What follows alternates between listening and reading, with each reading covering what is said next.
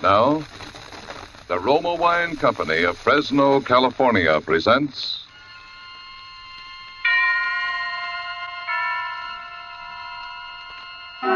Suspense.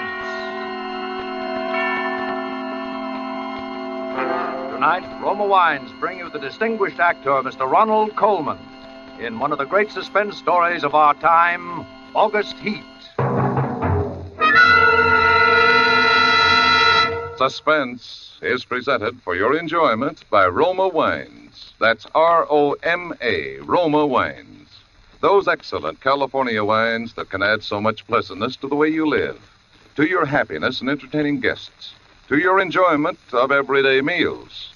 Before we bring you Ronald Colman and our suspense play, here's a brief message from Elsa Maxwell, famed for her great charm as a hostess. When food looks appetizing, it almost always lives up to expectations.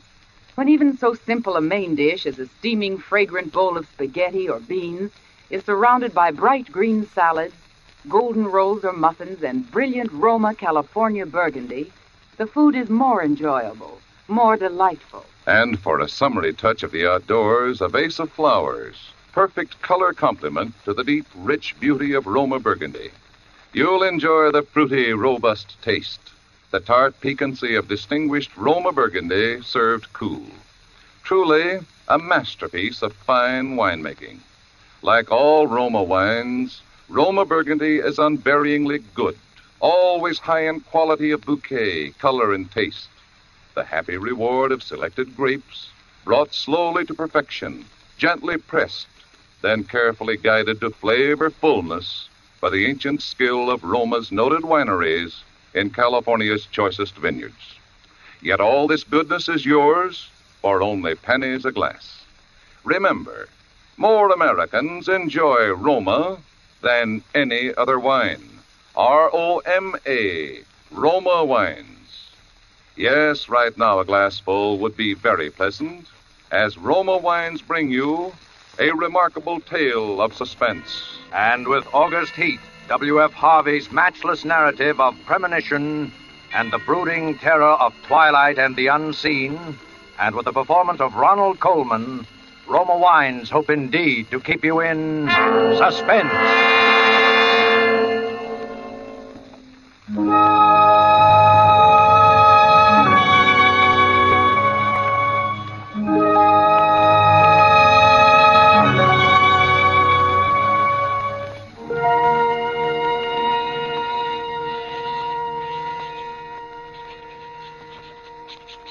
Penniston Road, Clapham, August the 20th, 1945. I have had what I believe to be the most remarkable day in my life.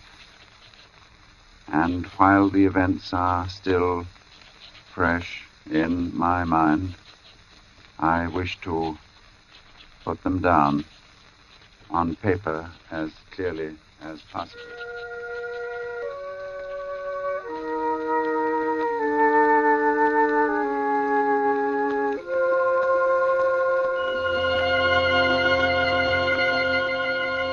Let me say at the outset that my name is James Clarence Withencroft. You must remember that in order to have the full implication of my story. James Clarence Withencroft.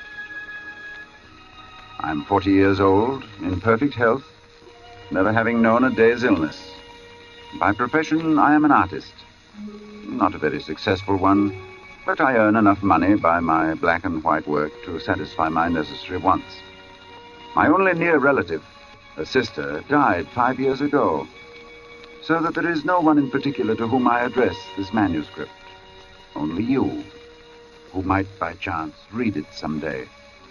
For, because of the peculiar circumstance about which you will soon hear, I have the strong premonition that I shall never live to tell anyone about it.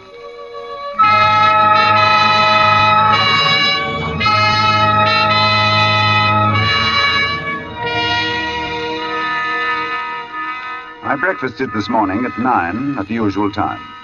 It was no different from any other morning.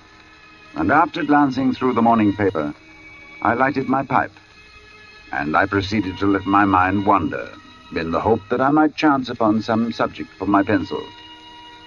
The room, though door and window were open, was oppressively hot. And I had just made up my mind that the coolest and most comfortable place in the neighborhood would be the deep end of the public swimming bath, when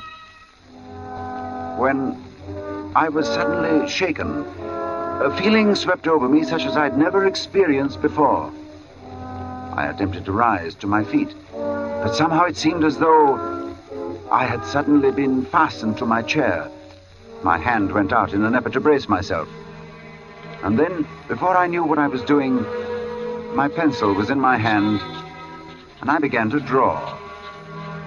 It was as though someone had taken my hand and was moving it across the paper, swiftly, in bold strokes. And then I seemed to take over. My hand, under its own power, began to draw. I soon forgot the oppressive heat. Everything was forgotten in this frantic feeling that the sketch must be finished as soon as possible.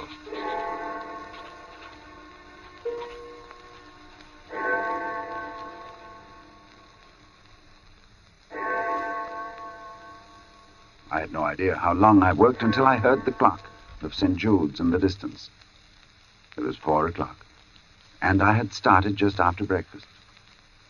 Now, for the first time since I'd begun, I actually seemed to see what I had been sketching. I was surprised. The final result was, I felt sure, the best thing I'd ever done. It showed a criminal in the dock immediately after the judge had pronounced sentence. The man was fat, enormously fat. The flesh hung in rolls about his chin. It creased his huge, stumpy neck.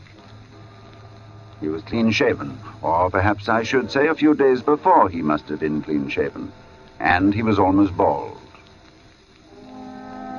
He stood there before the judge, his short, clumsy fingers clasping the rail, looking straight in front of him. The feeling that his expression conveyed was not so much one of horror as of utter, absolute collapse. There seemed nothing in the man strong enough to sustain that mountain of flesh. And then I saw that the sketch wasn't complete. For the man's other hand seemed to be clutching an instrument of some kind, a weapon, but it hadn't been completed. I had made this sketch, and yet I had no recollection of what I'd intended the man to carry in his other hand. I took up my pencil again, and I attempted to fill in the fuzzy outline, but it was useless. It was as though my fingers had suddenly turned to lead. I sat down, and I felt the moisture slowly forming on my forehead. And once again, I was conscious of the oppressive heat. Then I knew that there would be no finishing of the sketch, at any rate not for the moment. So I rolled it up, and without quite knowing why, I put it in my pocket. In spite of my peculiar inspiration, I was filled with a rare sense of happiness which the knowledge of a good thing well done gives.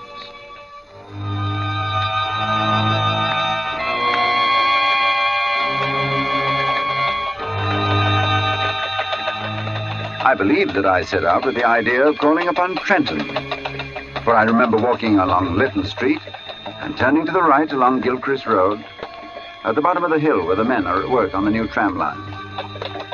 From there onwards, I have only the vaguest recollection of where I went. Through parks, along crowded streets, always conscious of the awful heat that came up from the dusty asphalt pavement in a suffocating wave.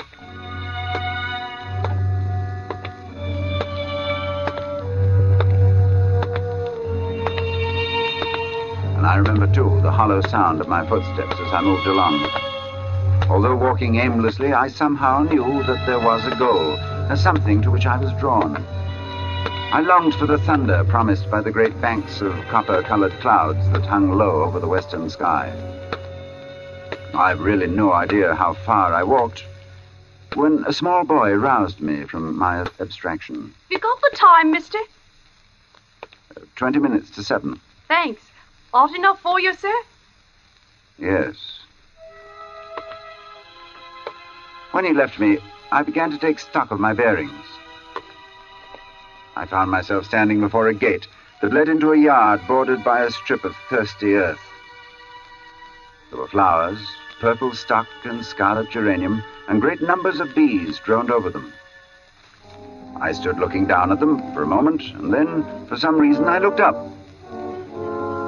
Over the entrance to the place, there was a board with the inscription, Charles Atkinson, Monumental Mason, worker in English and Italian marbles.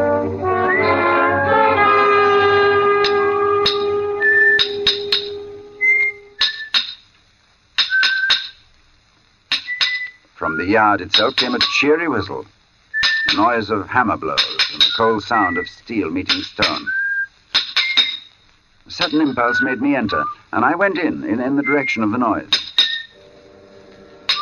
There was a man, sitting with his back towards me. He was busy at work on a slab of curiously veined marble. Then, without turning, his hammer stopped in midair, as he was about to bring it down on his chisel. He held this position a moment before turning, but I knew that he was aware of my presence, and when he turned, I saw his face. It was, although I'd never seen him before, it was the face of the man I had been drawing.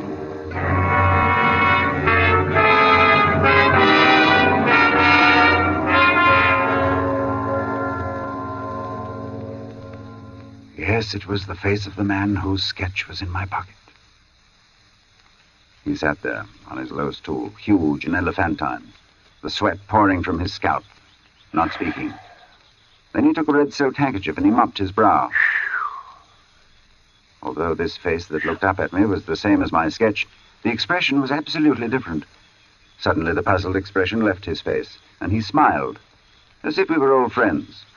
And he walked over and he took my hand. Good day, sir. Good day. I'm sorry to intrude. Not at all. Everything is so hot and glary outside. This is like an oasis in the wilderness. I don't know about an oasis, but it certainly is hot. Whew. Take a seat, sir. He pointed to the end of the gravestone on which he was at work, and I sat down. Whew. Very hot. That's a beautiful piece of stone you've got hold of. In a way it is.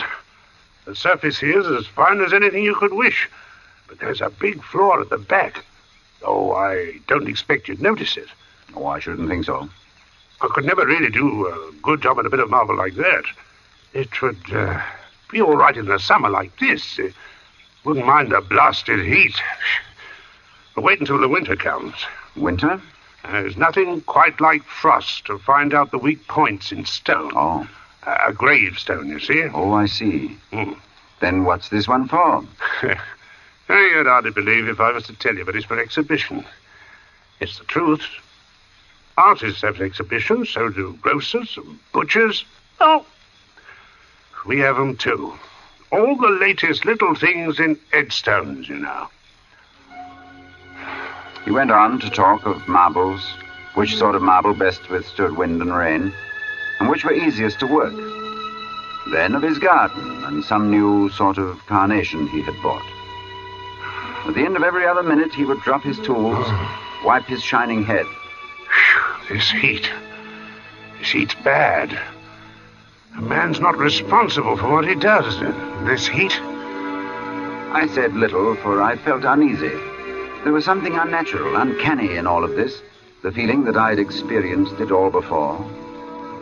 The oppressive heat, the fragrance of the stocks in the air, the conversation about the marble, the flowers, everything as though I had experienced it before. And yet I knew that I'd never ever been in this section of town before.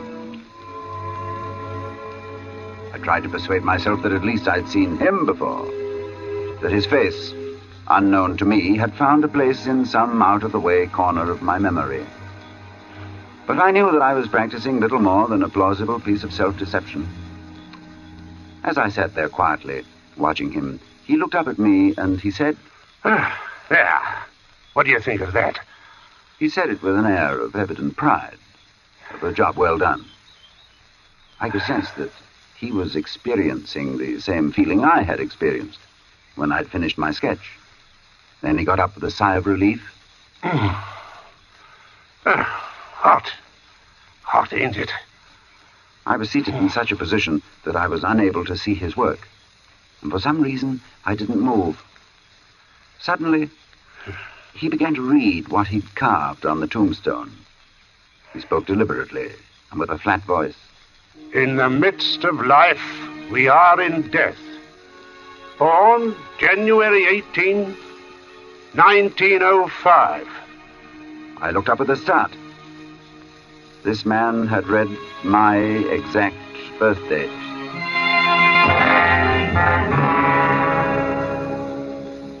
He passed away very suddenly on August 20th, 1945. That's today.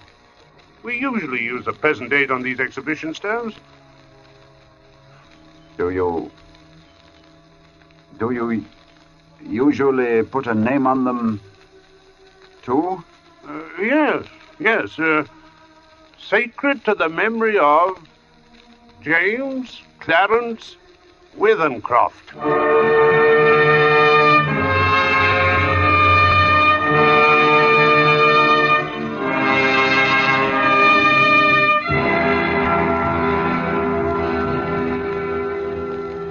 Cold shudder swept over me, and I sat there in silence. The sound of birds and crickets seemed loud in my ears as we stood there, looking at each other, saying nothing. And then he mopped his brow again. Hot. I was finally able to speak. Where did you see that name? Oh, I didn't see it anywhere. I wanted some name, and I put down the first that came into my head. It's a strange coincidence, but it happens to be mine. Huh? That's your name? You're James Clarence... Withencroft, yes. Well.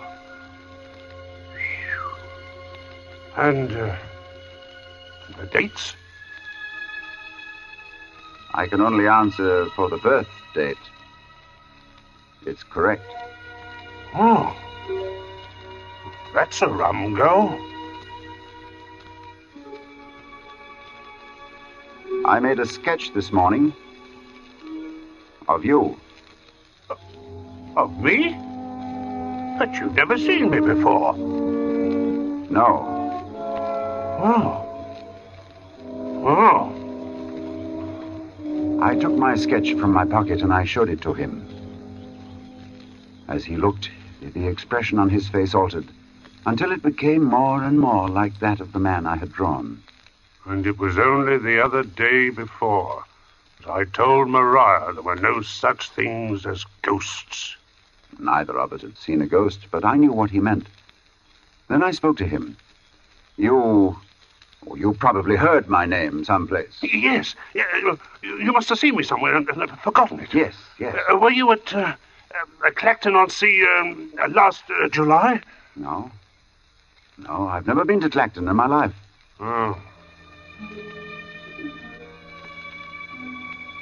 And we were silent for some time again.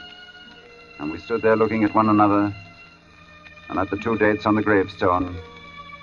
And the birth one was right, and the other was today. Well, come inside and have some supper.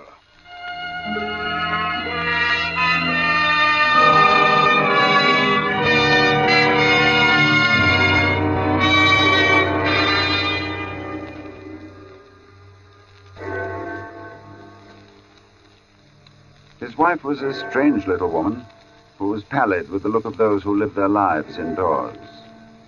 Her husband introduced me as a friend of his who was an artist, and he informed her that I was staying to supper. I spoke, making some comment that I hoped I wouldn't be an intrusion, and she looked up at me and she said, "You have a pleasing voice, Mr. Withencroft, and you're welcome in my home. I'm sorry Charles has not brought you here before."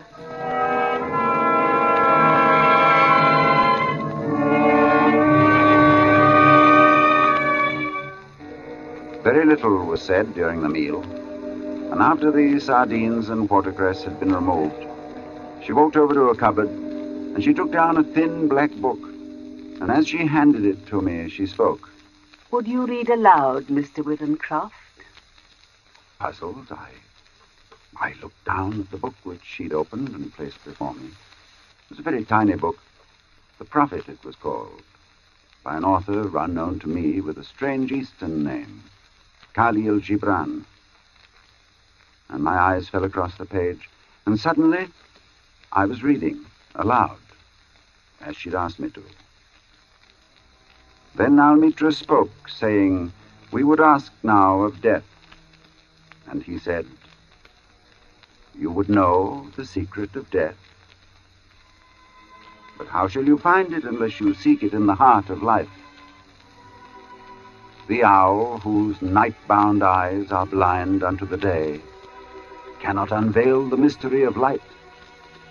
If you would indeed behold the spirit of death, open your heart wide unto the body of life. For life and death are one, even as the river and the sea are one. In the depth of your hopes and desires lies your silent knowledge of the beyond. And like seeds dreaming beneath the snow, your heart dreams of spring. Trust the dreams, for in them is hidden the gate to eternity. Your fear of death is but the trembling of the shepherd when he stands before the king whose hand is to be laid upon him in honor. Is the shepherd not joyful beneath his trembling, that he shall wear the mark of the king? Yet is he not more mindful of his trembling. For what is it to die but to stand naked in the wind and to melt into the sun? And what is it to cease breathing but to free the breath from its restless tides, that it may rise and expand and seek God unencumbered? Only when you drink from the river of silence shall you indeed sing. And when you have reached the mountain top, then you shall begin to climb. And when the earth shall claim your limbs, then shall you truly dance.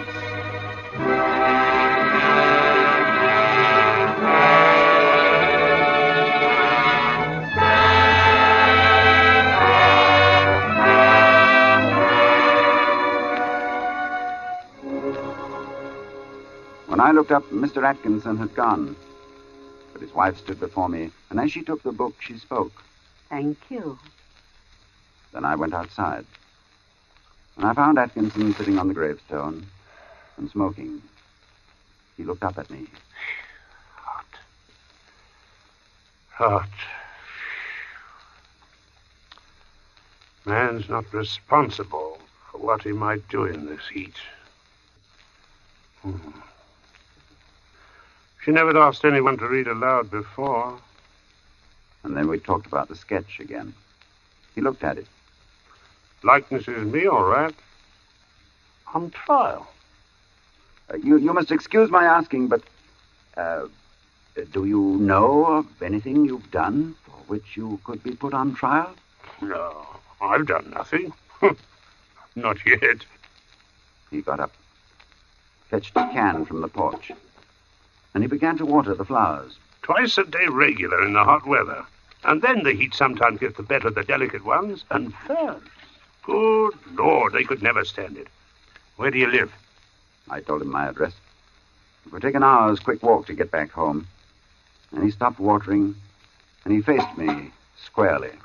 It's like this. We'll look at the matter straight. If you'll both go back home tonight, you take your chance of accidents. A cart may run over you. There's always banana skins and orange peels, to say nothing of falling ladders. He spoke of the improbable with an intense seriousness that would have been laughable 6 hours before.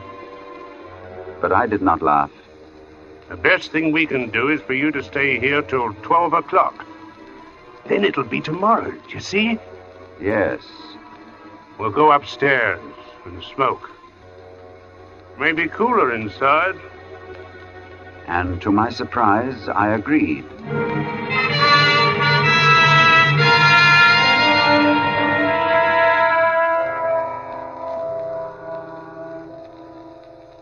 We are sitting in a long, low room beneath the eaves. Atkinson has sent his wife to bed. He himself is busy sharpening some tools at a little oilstone, smoking one of my cigars the while. And as I look at my sketch before me, I suddenly see the fuzzy outline of what the man in the picture holds in his hands. But while I had not been able to sketch it before, I am able to do so now. It is a chisel, and it is stained with dark liquid. The sketch is completed now.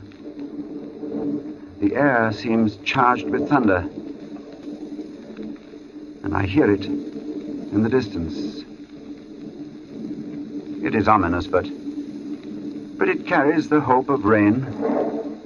Perhaps this damnable heat will be broken soon, and the day will soon be over. It is close to 12. I am writing this at a shaky table before the open window. The leg is cracked, and Atkinson, who seems a handy man with his tools, is going to mend it as soon as he has finished putting an edge on his chisel. There. It is 12. The day is over, and I shall be going home. But the heat is stifling.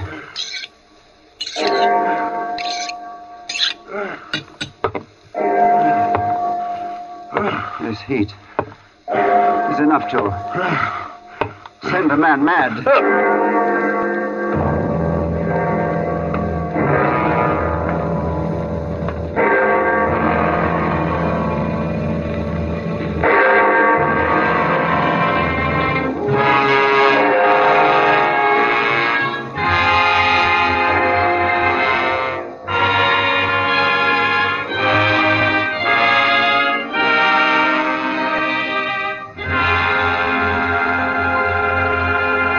And so closes August Heat, in which Roma Wines have brought you Ronald Colman as star of tonight's study in Suspense.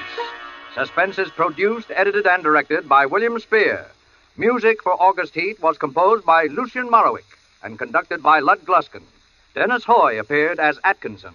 This is Truman Bradley with a word for Roma Wines, the sponsor of Suspense. America's famed authority on hospitality, Elsa Maxwell, recently made this suggestion for gracious entertainment. Your friends will respect your good taste when you serve delightful Roma California Tokay, enjoyable at any time, with coffee or dessert with nuts and fruit.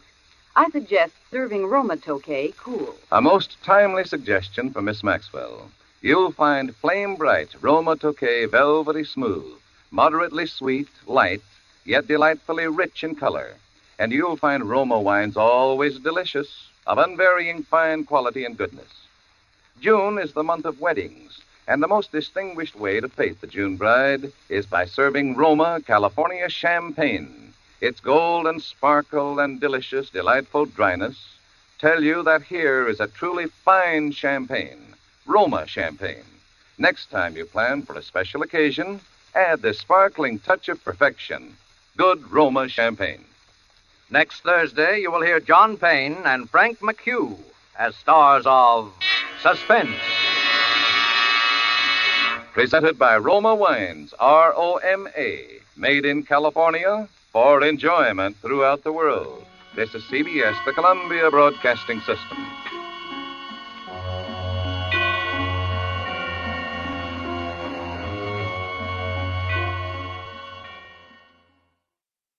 We hope you are enjoying the old-time radio programs on the RadioThen.Network podcast. You will find many biographies and audio clips from the past on our blog, www.radiothen.network. Check it out and bookmark the blog, which also indexes our podcasts, www.radiothen.network.